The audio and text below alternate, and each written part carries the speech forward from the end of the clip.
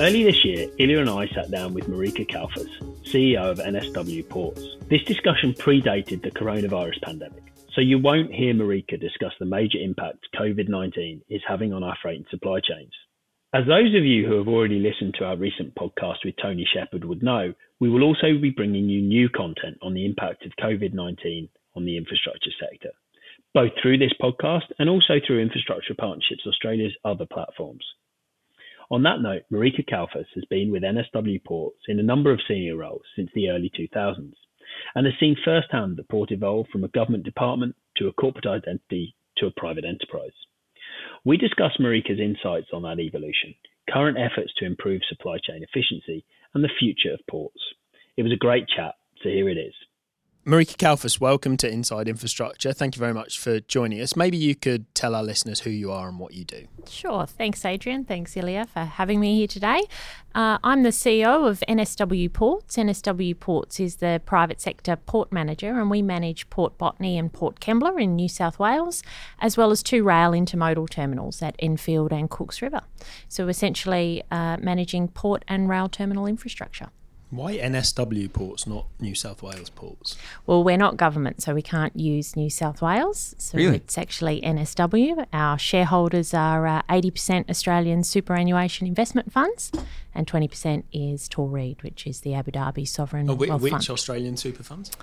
Well, it's IFM investors as well as co-investors of Cbus, Hester, Hostplus and Australian Super and Q Super. So essentially 1 in 4 Australians have an interest in how well the assets we manage perform. How long have you been at NSW Ports? Well, I've been with NSW Ports for the 6 years that the organisation's been in existence, coming up to 7 years this year. And you're the only CEO that NSW Ports has had. There was a CEO before? Yeah, initially there was a managing director when it was first started in May 2013. Then there was an inaugural CEO who was there for 18 months, and then I've been the second CEO and been in the role for about 4 years now. The New South Wales Government's long-term leasing and infrastructure asset recycling program. Back in May 2013, the concessions for the ports and the intermodal terminals were awarded to that consortia, which is NSW Ports. But you were with what was Sydney Ports, the entity before, for a lot longer. Yeah, so I was with Sydney Ports Corporation, the state-owned corporation. Some of the assets of that corporation ended up being part of the package of infrastructure that became NSW Ports. And I've been in the port sector for about 19 years now, so since 2001. Sorry, just when you called me earlier to come up here, it comes up Marika Calfas, Sydney Ports on my phone. Yeah, I've been in the industry for a fair while, I think. I've got the contact details from way back when. Yeah. How did you come into the ports sector? Has it always been an interest? Well, I sort of fell into the sector, actually. I probably, like many people in the state, didn't really have an appreciation for ports or what ports did. So I have an environmental engineering degree by qualification, and my first role outside of undergraduate roles was with an engineering consulting firm called Sinclair Knight Mertz. Mm-hmm. It was Australia's, I think, largest at the time, multidisciplinary engineering consulting firm. And I was working there in the water resources section, so doing things around stormwater, estuaries, water cycle management, those types of things, and had a really good and varied career in there. And then, interestingly, my husband was at the table one weekend flipping through the paper, and he saw a role at Sydney Ports Corporation and said, why don't you apply for this? And I looked at the role and I said, that's not my skill set at all. And he said, oh, well, it doesn't matter, just apply. And I was very happy with Sinclair Knight. I had no reason to go and move to somewhere else. But I thought, oh, well, let's put my CV together and give it a go. And I applied, and I was unsuccessful for the role because it didn't match my skill set. But the executive... And you've been trying to sort of teach them a lesson ever since? Is that the... No, they were spot on. It wasn't my skill set. I knew that. The executive there at the time, he saw my CV and he thought that maybe they could create a role for my skills. So they did. They ultimately, after 6 months of discussion, created a port planning role, and I moved into that. Wow. Yeah. And so you said that you didn't know much about ports before, like most people. I think that's fair. Like it's a sort of kind of hidden part of the infrastructure sector. We only really hear about it when it's going wrong. Maybe you could just paint a picture of what the structure of the ports and logistics space is in New South Wales, and maybe the bits of it that you own, the bits you don't, and kind of how it all works. You know, in 2 minutes or whatever. Kind of like an org chart. Yeah, because like there's a lot of entities involved, and it kind of gets confusing which one's responsible for what and which one owns what, etc., etc. At least in New South Wales. Oh, look, it's a very fragmented system, our supply chain. So there's lots of different organisations and lots of different parties throughout what we call the supply chain. And it takes a very long time to work out all the pieces of the puzzle. So, wouldn't be able to do it justice in 2 minutes. But fundamentally, at the port end, which is the end that we manage, you've got port land and port infrastructure.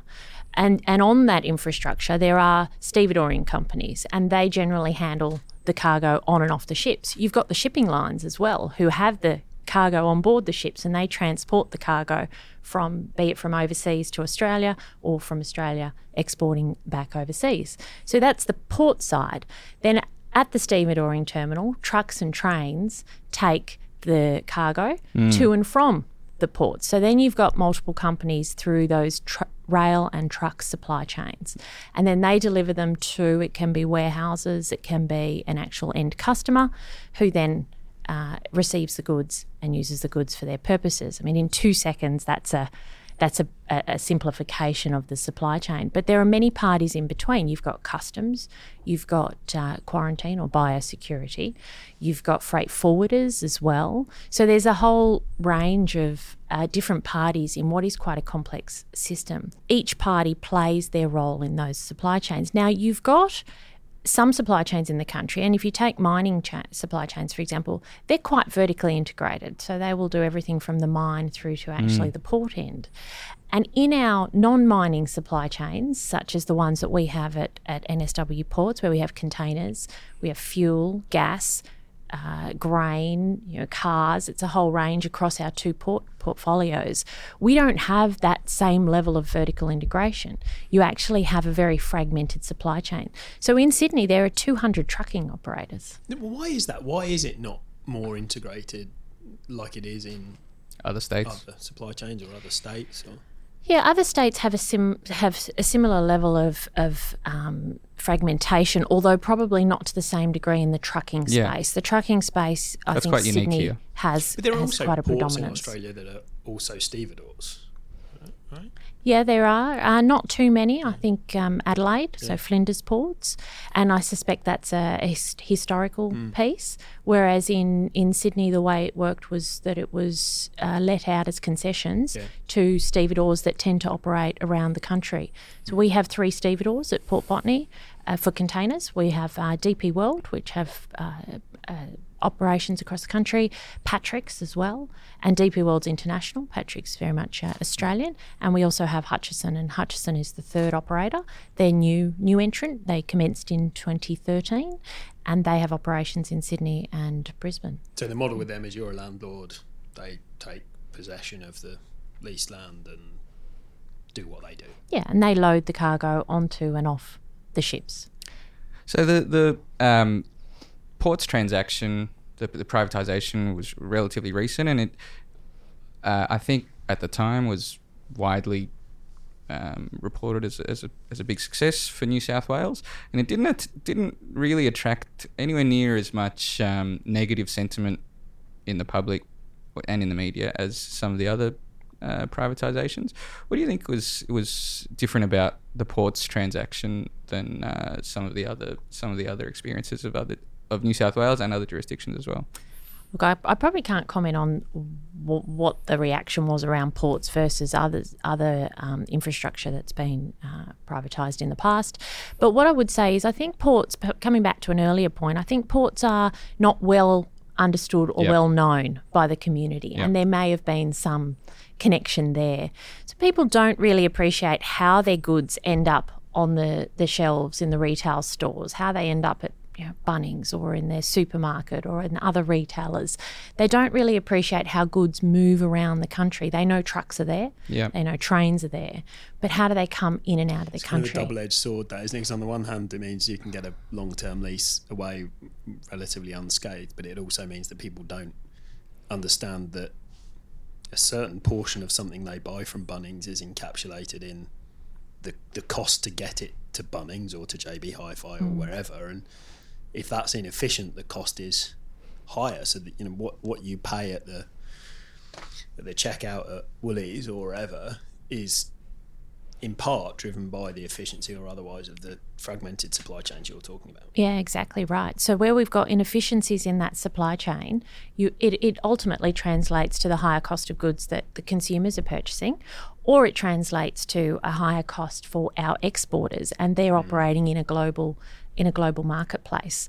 So it is really important that that overall supply chain for receiving and delivering of goods is as efficient as we can make it, because it hits all of our pockets at the end of the day. So I guess that's almost your incentive, is to keep it that efficient, is to make sure it stays out of the best function of a port is if nobody knows that it's doing a bad job. That's the great outcome, I think, in that way. Well, I probably wouldn't put it that way, because the ports themselves are not well known and understood. That's right. But people see trucks and they see trains, Yeah. and they see the impact of that when they're on the roads.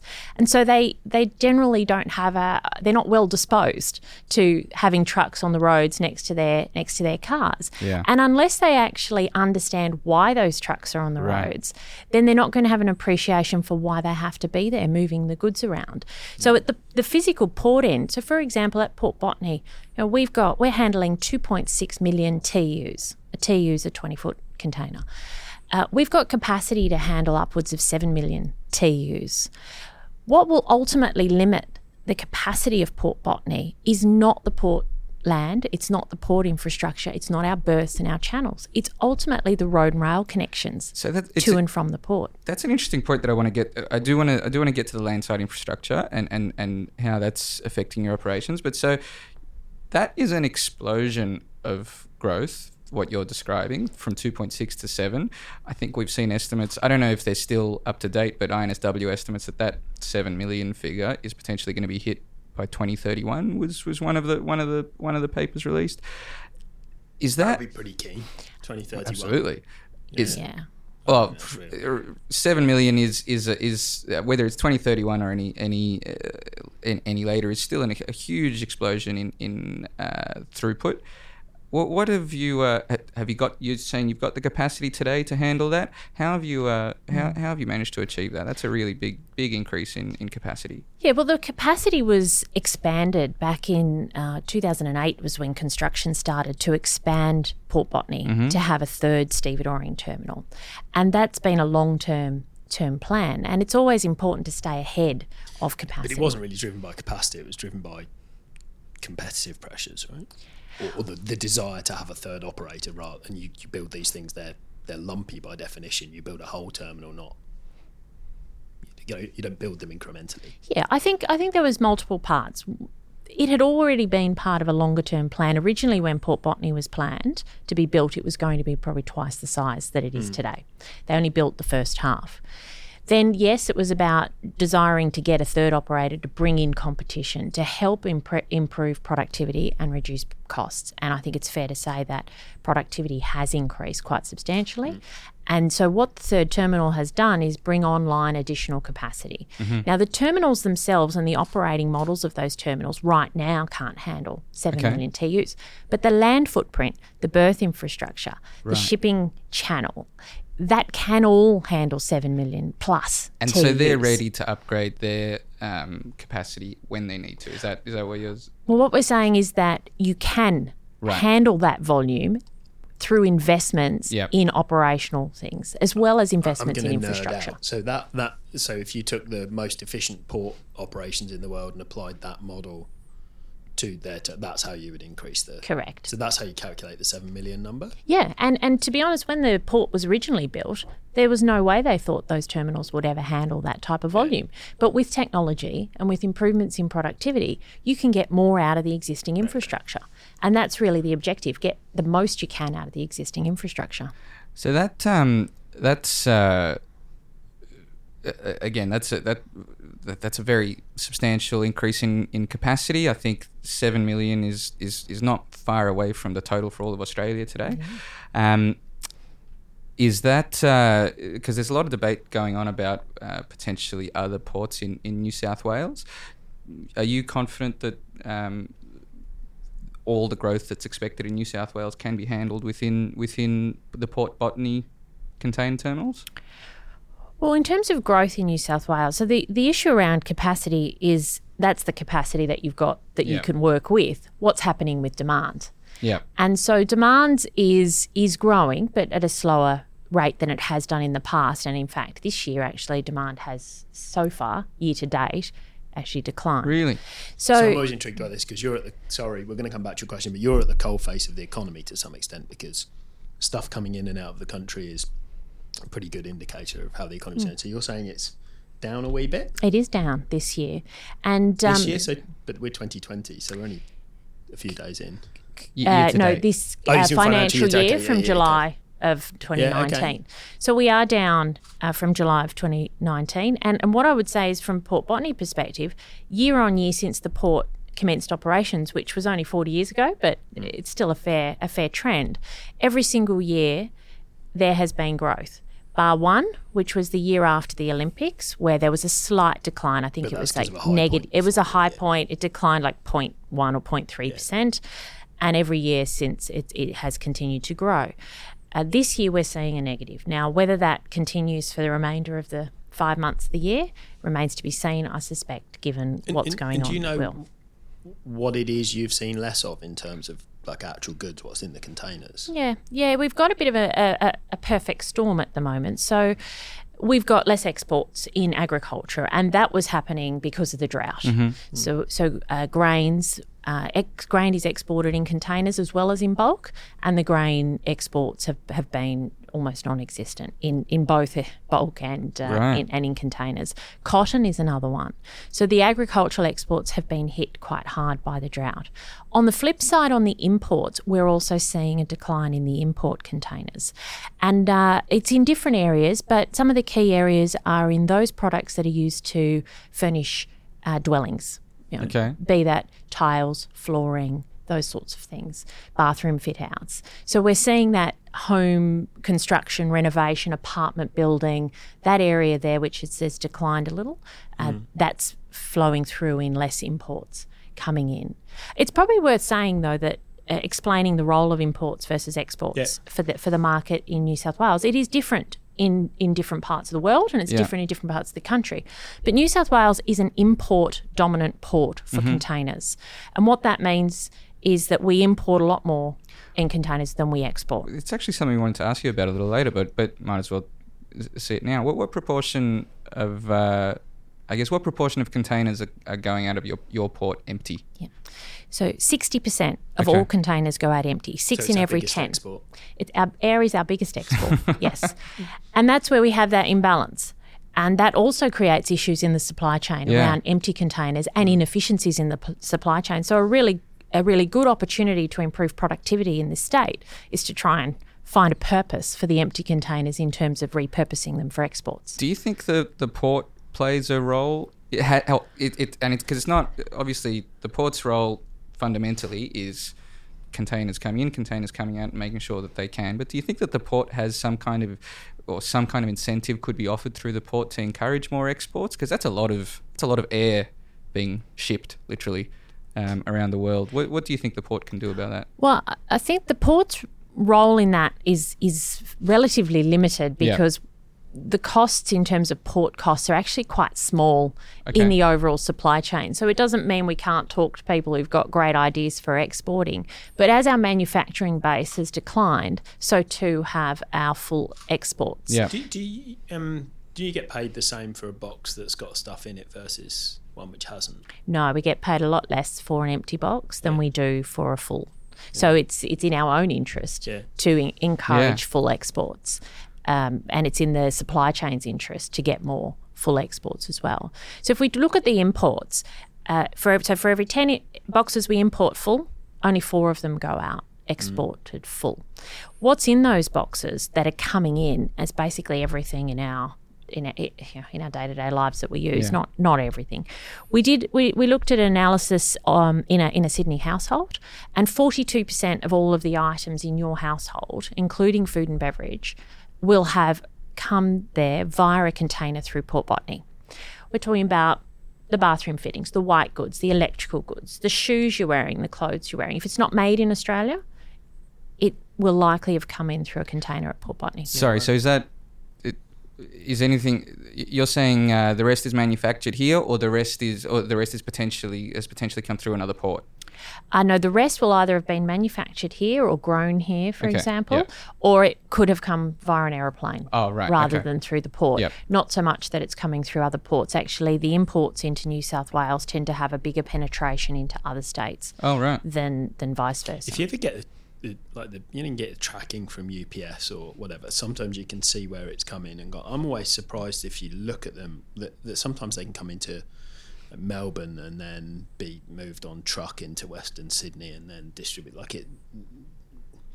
It's kind of like it's not necessarily what you'd think is the intuitively simplest way to get it to you as the consumer. Not that most people look at it because they're not nerds, but so that's probably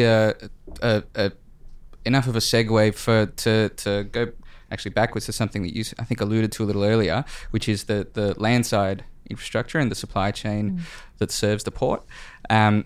So if the port itself, as you mentioned, is in your forecast more than capable of handling growth in demand, where are the pinch points, would you say? Where are the bottlenecks that are preventing further capacity or further throughput for the port? Are they on the land side, and where are they there? I don't think any of the landside infrastructure is preventing throughput through the port. The throughput is generally governed by demand. Yep. And that demand is, in the sense of containers, it's principally driven by the economy of the state, but also population growth and what consumer trends are and consumer demand. And housing development and all of those things. So let me rephrase. I guess where are the pinch points that are making it less efficient or more expensive than it should be? The reality is that the general Sydney road congestion is a challenge in many different segments. It's not just a challenge for the port supply chains, but then it's a challenge for tradespeople, and it's a challenge for just distributing goods once they're actually unpacked at a warehouse.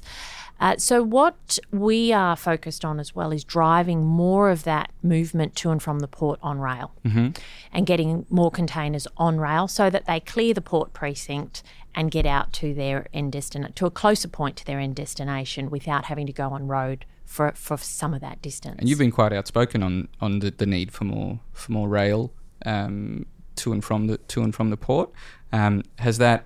What's the status of those investments and upgrades? There's been some really good work that's happened over many decades, or probably since the early 2000s, essentially, to try to grow. Since you entered the sector? Yeah, I don't think you can attribute it to me. I don't know.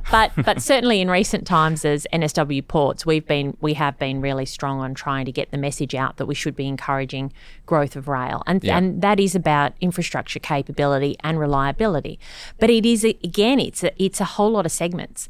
You have to have the capacity at the port, you have to have the capacity on the rail line, and you have to have somewhere for the goods to go, the intermodal terminals. And each you own Enfield.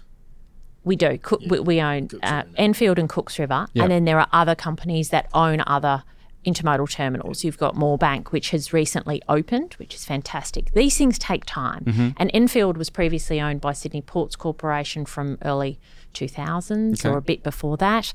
And it really didn't get operational in a strong way until 2018. So these things take time. Moorebank was touted, I think, before even 2004 when the Commonwealth actually said, yes, it could be used for an intermodal, and it's only just commenced operations. But we're getting really good traction now with intermodals that are developing and growing. The federal government has committed funding to finish the duplication of what is a dedicated freight rail line connecting Port Botany all the way out to Moorebank via Cooks River, Enfield as well. And at the port end, we're partnering with the stevedoring terminals to ensure they can deliver 1 million TEU capacity on each of the 3 stevedoring terminals so that we can ultimately have a 3 million TEU rail capacity at the port end, which we're keen to see matched with intermodal terminal capacity. Can I ask Ilya's question in a different way, which is So say demand grows in line with expectations. What's going to be the first thing that constrains it from a supply perspective if no action is taken to improve capacity? So I would say that the current key bottleneck in terms of infrastructure efficiency would be the intersection very close to the port, which is at General Holmes Drive, Foreshore Road. And that is the missing piece connecting to the Sydney Gateway Road project, which connects into then the M5 and the M4. And there's a kind of a convergence of trucks and cars, so cars going to the airport and trucks coming from the port. Exactly. And in peak hours, that is where the key congestion is currently occurring. That is well known, and the majority of that is actually driven by non-port trucks. So the port trucks on Foreshore Road's the key road that was actually built when the port was built to service the port. During peak hour, only 14% of the vehicles on that road are actually port trucks. The rest are commuter vehicles, other cars, and also trucks that are servicing the residential areas in the southeastern suburbs. Yeah. So is the issue there a capacity issue or a demand management one? As in, would you? I know there's a pretty famous example in, I think it's LA, at the port in LA, where they've they've got a lot of price incentives to encourage trucks to go out of peak hour. You're not talking about road user charging, are you? No, it's not a road user charging one. But are there other incentives that can be offered to resolve that issue, or does it just need a hell of a lot more lanes? I think that with peak hour in Sydney expanding in terms of the times of day, demand management is not the only solution. Right. Our port trucks tend to be quite consistent across the day, okay, and less so in the weekends, and so there's opportunities to leverage more on the weekends, but the port is open 24/7. The challenge with that and truck access on the weekend period is that often the receival sites aren't open. And similarly, in the nighttime periods, often receival sites aren't open. So many of the or the local council's got a regulation which says you can't move trucks at 2 a.m. Exactly, and they may not be open because they're not allowed to open due to the planning conditions, or you can't get trucks to that location. And so the bigger trucking companies actually have to stage their containers before they deliver them. So they take them out of the port in the off-peak hours or the weekends, night times, stage them at their depots, and then they'll distribute them during the day. Now, obviously, there's inefficiencies in that as well with double handling. So these are some of the things that are happening because of the way in which road congestion in Sydney occurs. In the case of that particular intersection I'm referring to, that is a capacity issue that will need to be addressed, and is certainly well known that it needs to be addressed. It will benefit from the Sydney Gateway. So it was going to be my next question. There's obviously a mountain of new infrastructure that is opening in the sort of medium term, and some of it in the short term. Will that go a pretty long way towards addressing the issues you're describing, or is there still a lot more work that needs to be done? I don't think we'll really know until it opens. It's intended to benefit the intersection by virtue of more vehicles and more trucks funneling away from that intersection and away from heading onto the M5 East. So in theory, it should have some easing of the congestion there, but I think that's just an easing of something that's already over capacity anyway, and it may only be a short-term easing. Okay. Who should pay for it? And I'm going to, before you answer that question, the airport benefits, or passengers to the airport benefit because they get better flow through to the airport, and as does freight and what have you to the airport. Your stevedores, or at least the supply chain benefits, but by extension NSW Ports benefits because there's more capacity through to the port. So kind of logic suggests maybe that you and the airport should be paying for those sorts of upgrades. I think you could look at it in a number of ways. So as I was saying, the port truck contribution is 14%. Once it gets onto General Holmes Drive, it drops down to 5%. So the port trucks, you obviously multiply by a number like 4, for example, and say, well, that's equivalent to 4 cars. So it's more than 5% in what it feels like for drivers on the road. But they're relatively, given the significance of the port to the economy, it's a relatively small component of what is overall background traffic. So I think you could look at it in multiple ways and say, ultimately, the consumer's going to pay. because the consumer pays for cost inefficiencies in the supply chain. I guess what you're saying is that the port maybe could pay, but only if a whole bunch of other road users were paying for that road as well. I don't know, every conversation we've had so far has actually included a road user charging component by accident, but they all lead in that direction. But it actually is an important point that there's a lot more users than just the port of those roads. Well, so it leads me on to, you mentioned like the size of the economy, but Sydney's, I wouldn't say it's unique, but it's special in the sense that it has got two major economic nodes, the airport and the port, in the same precinct. I presume there are benefits to that, but there's also converging congestion of people and goods trying to get to and from those places. That you're talking about a particular intersection, which is a convergence point of those two streams of traffic that aren't necessarily sort of complementary in terms of the time at which they occur. Plus, you've got commuters going through there and other things. But the extension of the question is, if you've got those two big economic nodes, two big actors in the Australian economy, and there's a constraining part of the network on both, and there's a pretty direct incentive for you guys to say, well, actually, we'll step up and unclog that. Yeah, but then you've also got to say, what has been the strategic planning around road infrastructure and public transport infrastructure in the precinct that we operate?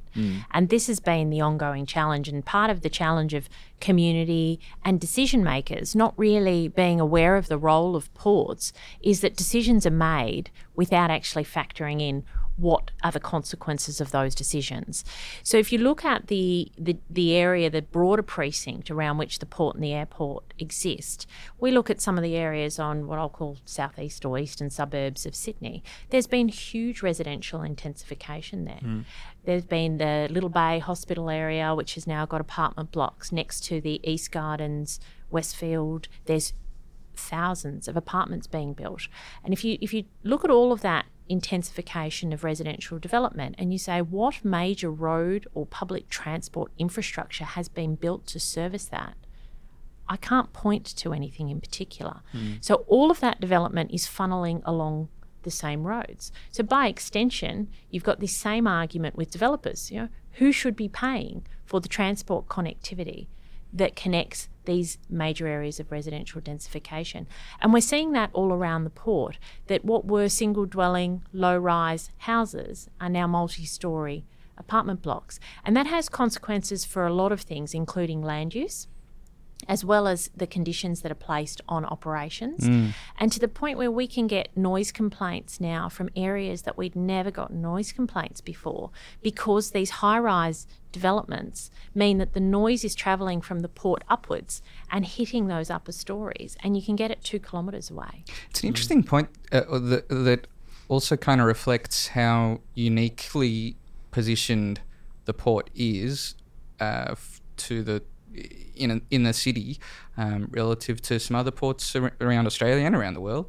I think that probably has advantages, and also obviously the costs that you're describing now, where residential areas don't appreciate having trucks driving around. But what are the advantages though? Because I've read a thing that something like some very high percentage of traffic through the port actually is just delivered within a 50-kilometre radius. So can you talk through what it does to the port from a positive sense of being so close to the city? Yeah. Well, I'll talk to the stats around where boxes are being delivered, the imports, and then I might just do a little piece around that issue of where ports are located globally as well. So 80% of all of the import containers through Port Botany travel no further than 40 kilometres from the port, and 90% travel no further than 50 kilometres from the port. When you say that, do you mean to the end destination, or is an intermodal terminal included in that? To the end point of where the container's being delivered. Right, okay. Not the goods in the container, because then they're unpacked and they will be distributed elsewhere, but the actual container itself, its end destination. And that makes sense, because a lot of the warehousing has shifted from the inner city regions out to Eastern Creek and that Western Sydney area. And that is where the containers are predominantly going.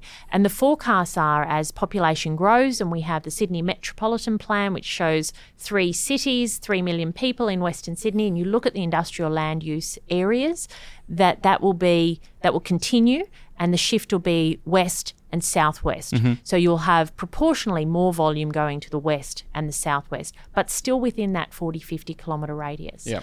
And that's what makes Port Botany quite an efficient location for a port. You have a shorter journey time than if you were trucking hundreds of kilometres. Yep.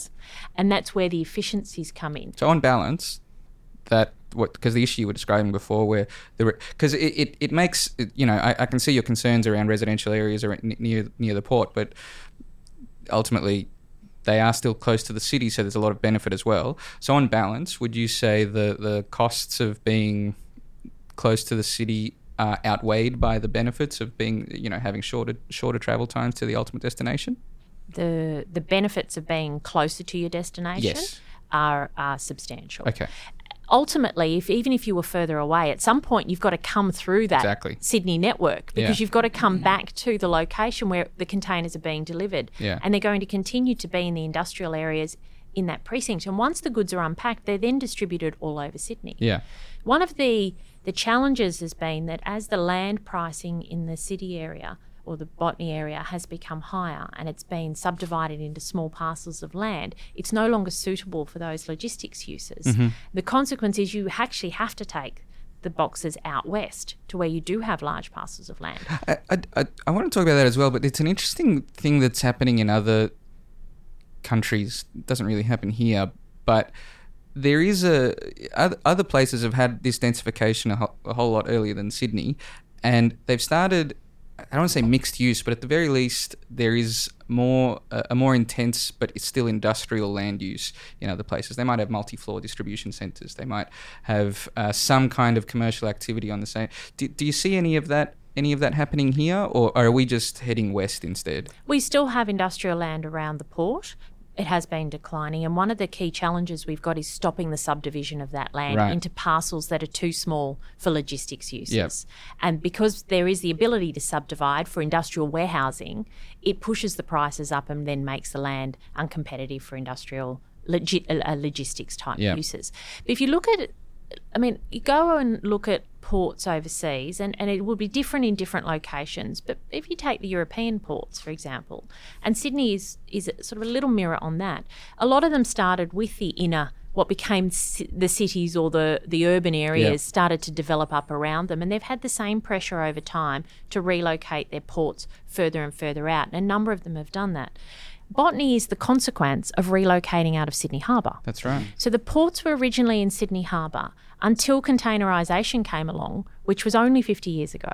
And then the government decided that it would move the port or create a port in Port Botany to handle what was then the new form of handling trade. And we're sitting on the former port in site right now. Yeah, this is a waterfront, right? But the Auckland's having that conversation right now. Perth is kind of in the early stages of that conversation about relocating out and then doing what Sydney's done and redeveloping that port area into, in Sydney's case, an expansion of the CBD. So you just see it kind of extend over time. So, sorry, I don't mean. I hope there hasn't been any insinuation that the port needs to move. I'm just wondering if the if it was, how much would it be worth? No, where to?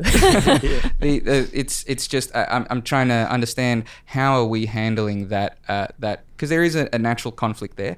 Are we handling it with more intensification of land use in and around, of still industrial land use, but in and around the port, or are we? Because there's five or six intermodal terminals, which is quite unique, I think, just in Australia, that's unique. Is that our solution, more inland ports, or is there more work that can be done around the Botany area? I think to date, it hasn't been handled from a planning and land use perspective particularly well.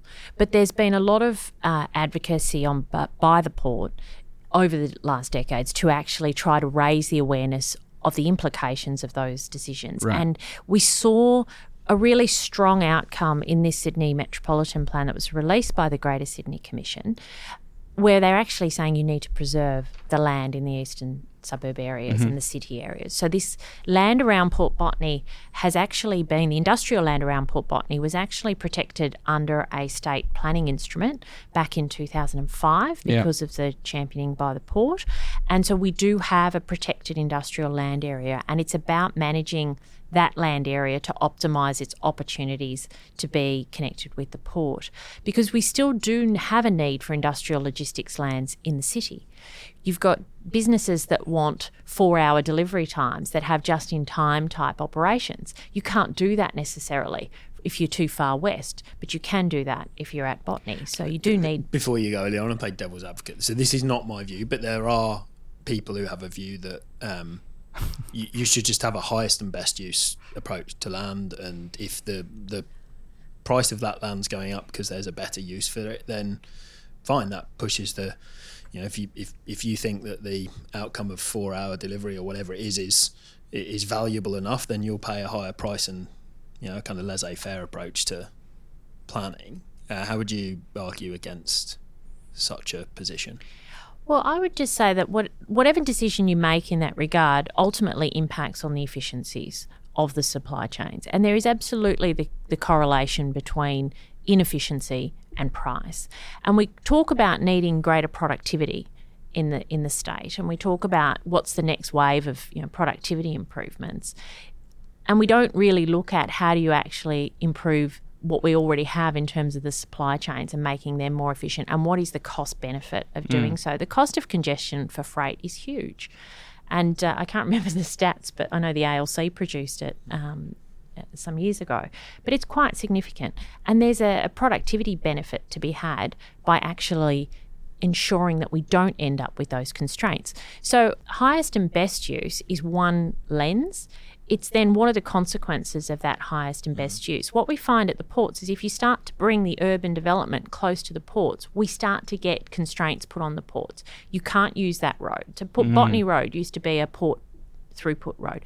It's been cut off for port trucks. Bunurong Road has been cut off for port trucks. We are left with 2 access routes into and out of the port, which we protect as much as we can. It's the funny thing about land use is that highest and best use very often is residential, but once something goes residential, there's no going back. That's a permanent decision. I guess the point I'm getting at is that in this particular case, that has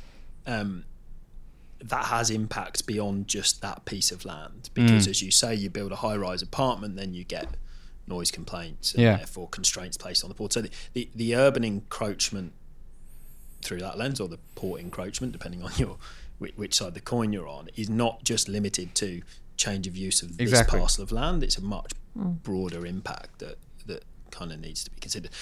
Just on that though, highest and best use to whom? I think is probably the question.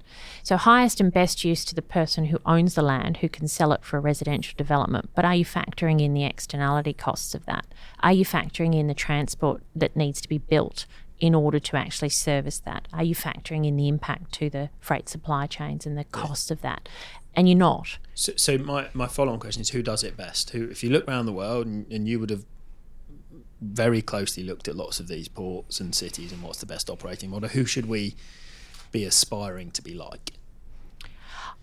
I'm very cautious in trying to say that we should follow any one particular model. And I say that because our location and our trade and our marketplace is very different. There is nowhere around the world where they would do short haul rail. And short haul is 18 kilometres like Enfield and 40, 50 kilometres like Moorebank. They don't do that. And they don't do that because they don't have the same distribution that we do, 80% of containers within 40 kilometres of the port. They don't have the import-export imbalance that we have. So I'm a bit cautious about using international comparators.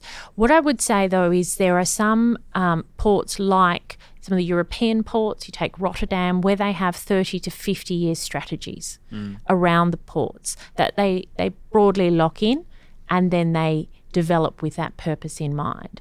And I think that's where there's real opportunity, is making sure that you've got that long-term vision for the ports and the freight supply chains that get locked in.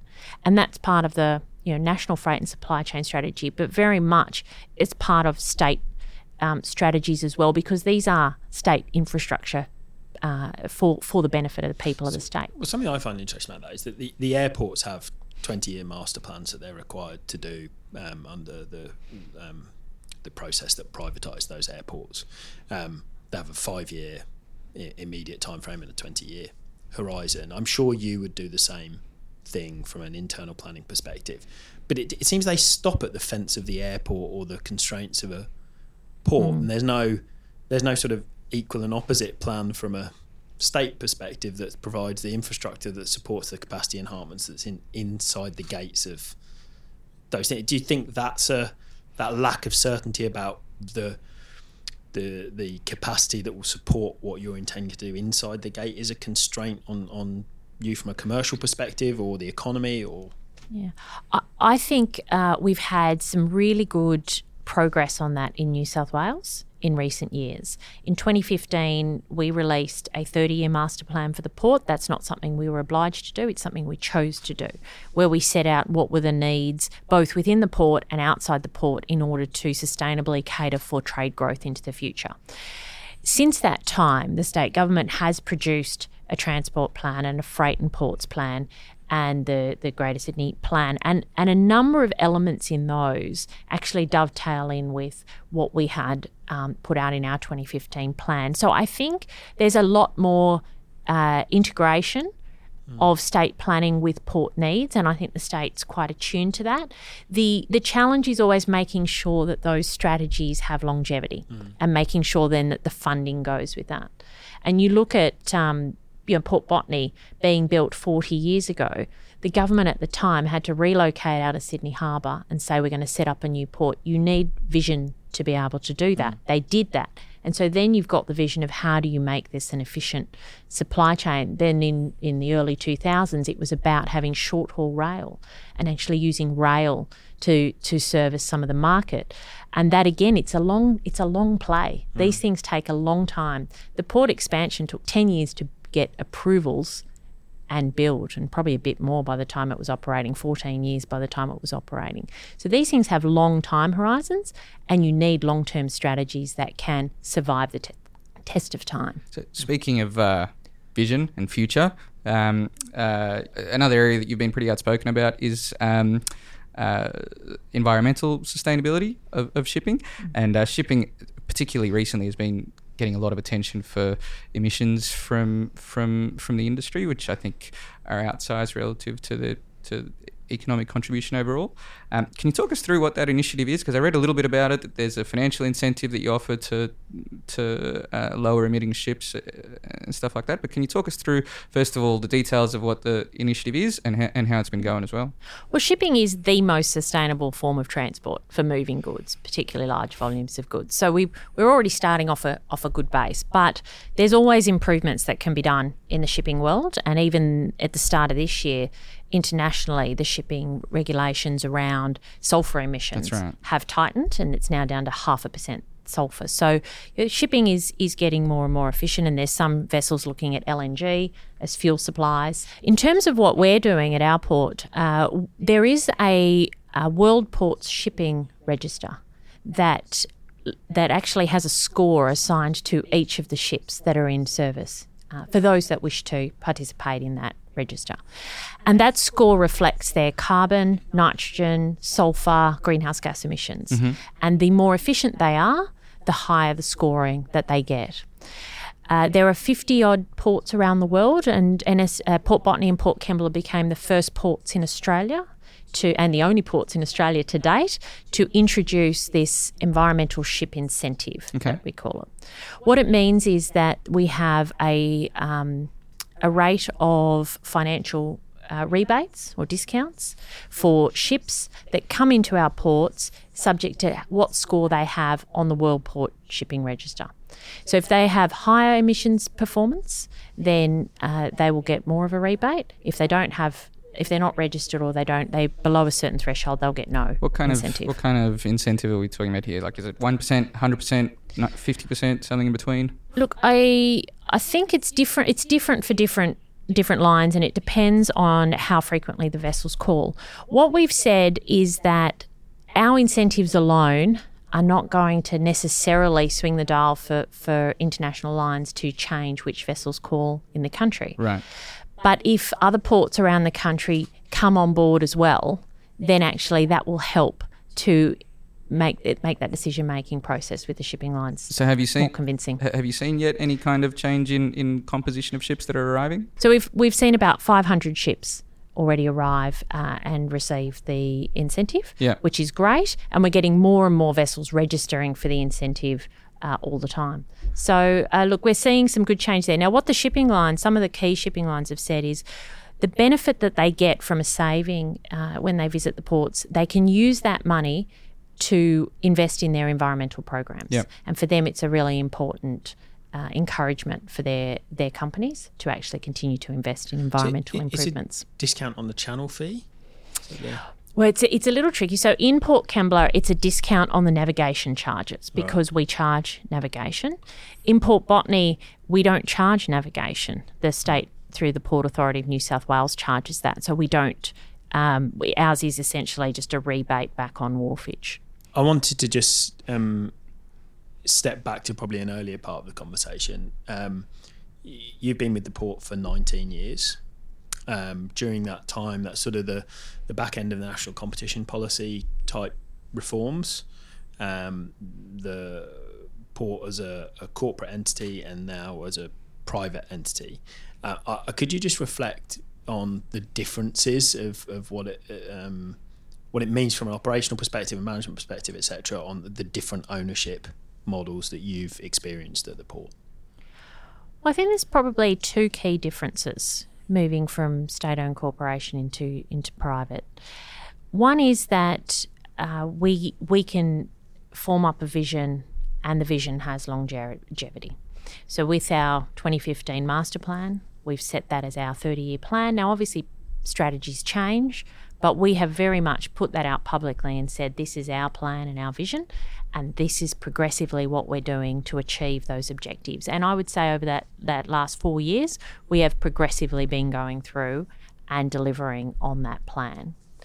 The other key thing is access to capital. So we've been able to invest in infrastructure that possibly under a state-owned model you would struggle to get the funding to do. So we've been invested. The first investment that we did was a $30 million wharf investment in Port Kembla to complement what was then a new grain facility that was being built.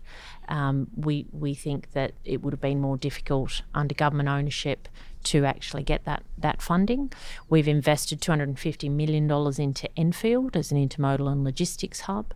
We've announced the first tranche of 3 sets of investment in rail, $120 million in the Patrick's terminal to actually double the capacity of rail at Port Botany, and then following on with Hutchison and DP World. In many ways, that access to capital, it seems counterintuitive because you think, well, governments have, to some extent, unlimited capacity to borrow depending on what constraints they place on themselves. You as an entity with a few large but nevertheless relatively small assets, your capacity to borrow would seem more constrained. So it's not so much a government's capacity to raise capital or willingness to do it under a different ownership model. Is that fair?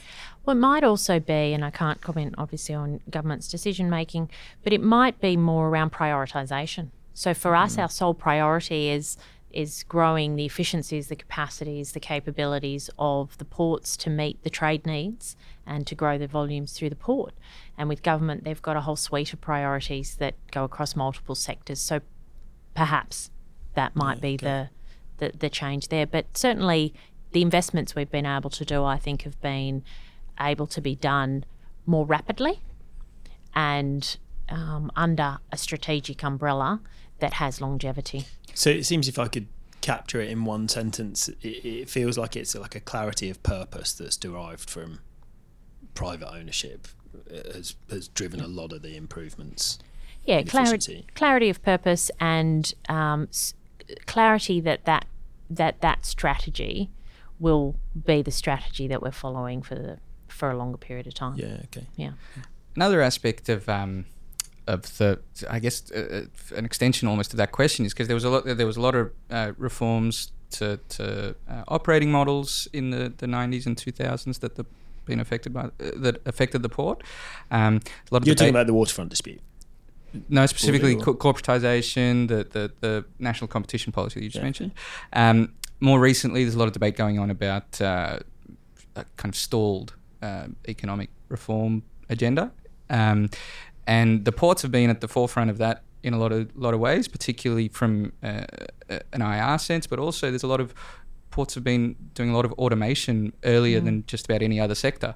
I guess, can you talk a little bit about how automation has impacted the business, but also do you see that stalled IR reform agenda playing out in your, well, at least within the constraints of NSW Ports? Well, I'm glad you made the point that ports have been probably ahead of the curve in terms of automation, because I agree with that, and I don't think that's well recognised. And you can go back to 1993 in Rotterdam, where they've really had the first substantive automation of terminals, and then that's just progressively rolled out across the world to the point where we now have 2 semi-automated terminals at Botany. There's one almost fully automated terminal in Melbourne. So in Australia, we're now getting hybrid models, or almost fully automated in the case of VICT in Melbourne. And look, automation is probably in a couple of areas. It's the equipment on the terminal, so that actually you've got safer working conditions, and you've got that's a really important point, by the way, that I don't think gets enough attention. That it's that automation is not all about saving cost, although that is an important benefit, but the safety impact in ports is just incredible for what comes from automation. Is that's fair to say? I think it's fair to say it's much safer where it's being automated on the terminal, and also the as I understand it from the stevedores, the wear and tear on the equipment is actually less as well. So there's that element of equipment longevity and maintenance also. It's not necessarily only about productivity. In fact, automation doesn't always lead to higher productivity, but it leads to more consistent productivity. Yep. So I think it is an element of those things, but there's also a huge amount of work going into the digital space as well, because there's been huge progress in that. We now have truck booking systems, so you book a slot to come into the port, so that we reduce the truck queues around the port, because people know when they've got to come in, and they've got to come in at a certain time, they get processed in a certain time, and they leave. Same thing around rail, and all those technology pieces make a difference. And I actually think there's a huge way to go in the technology space, and there's a number of players doing that. You've got Maersk with IBM, you've got other companies working on what they call blockchain, but essentially some form of system whereby you can transfer data from a point of origin through to a point of destination, and everybody can access that, and customs can clear it, and quarantine can clear it through that system. At the moment, a container can have details manually entered about it 30 odd times from its point of origin to its point of destination. So you look at how much productivity you can free up by not having to do that through automated systems. And then you look at other things that are being trialled around the world. So I went and had a look at the remote towage system that's being trialled by Maersk and Svitzer over in Copenhagen. And they've essentially got captains of the tugs sitting on land in a sort of Star Trek type bridge with screens all around, and the tug is out on the water, and it's being remotely operated. So does that, if I'm interpreting that right, is the level of automation, or at least productivity enhancing technology, is it so advanced in ports that you're almost post IR issues? Like they're not really the concerns that are being raised quite frequently throughout the rest of the sector aren't really affecting you all that much? So I wouldn't say that it's resolved that it's resolved the IR issues, but what it does do is it just helps in terms of painting the picture around the fact that ports aren't really static in terms of the way in which their models operate. They've moved from a very heavy labour-based operation when goods were carried in boxes and parcels and slung onto ships in nets, through to the containerisation, which again improved safety, it improved safety of the goods as well. I think it's worth reflecting on that technology and the impact it's had. Like there's an incredible book called The Box that I'm sure you've read that traces the impact of containerization on world trade. It might be one of the most impactful technologies, and it seems quite benign, like it's a box, but it's the same size and it's consistent around the world. It's only 50 years since the introduction of it, and it's just like a massive impact on trade. Consider trying to get the world to adopt a global standard for almost anything, and they have with containers. They've adopted a global standard that just has connected the world. We were not able to be that connected, particularly with Australia being so remote as we are now. So it has revolutionised how we move goods and how we manufacture, and it's revolutionised everything. Well, if you think about just the number of different components that go into, say, a mobile phone, the capacity to have all of those things moving around the world and be able to track them at the right time in the right place to then be encapsulated in a phone and then put back on a ship to be shipped here.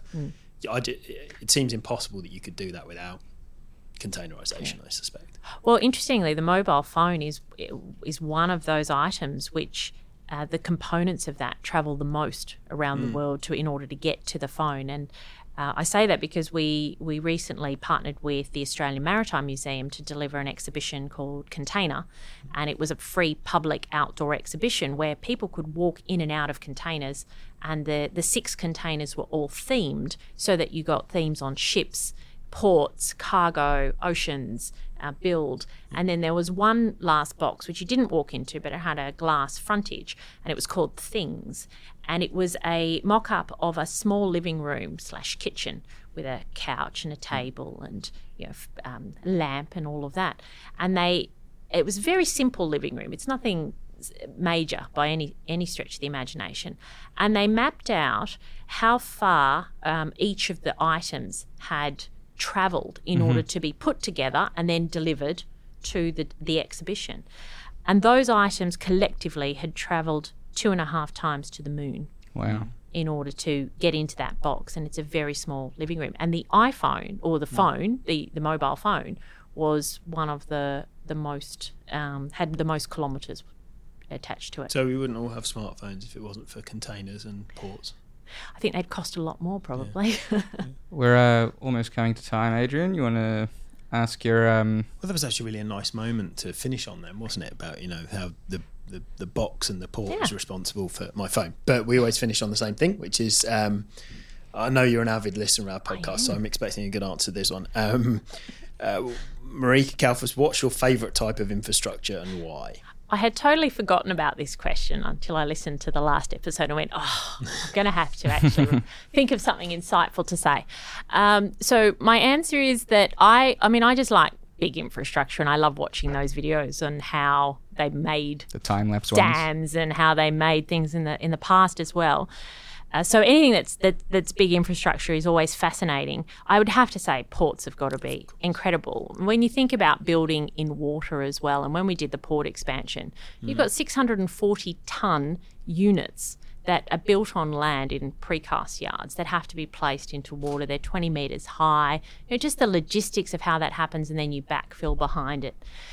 So I think all of that's fascinating. But one of the areas with that expansion that actually was the most interesting, and it's smaller in scale, and even the contractors building it thought it was really fascinating, was building ecological infrastructure. And we rehabilitated and created an estuary as part of that.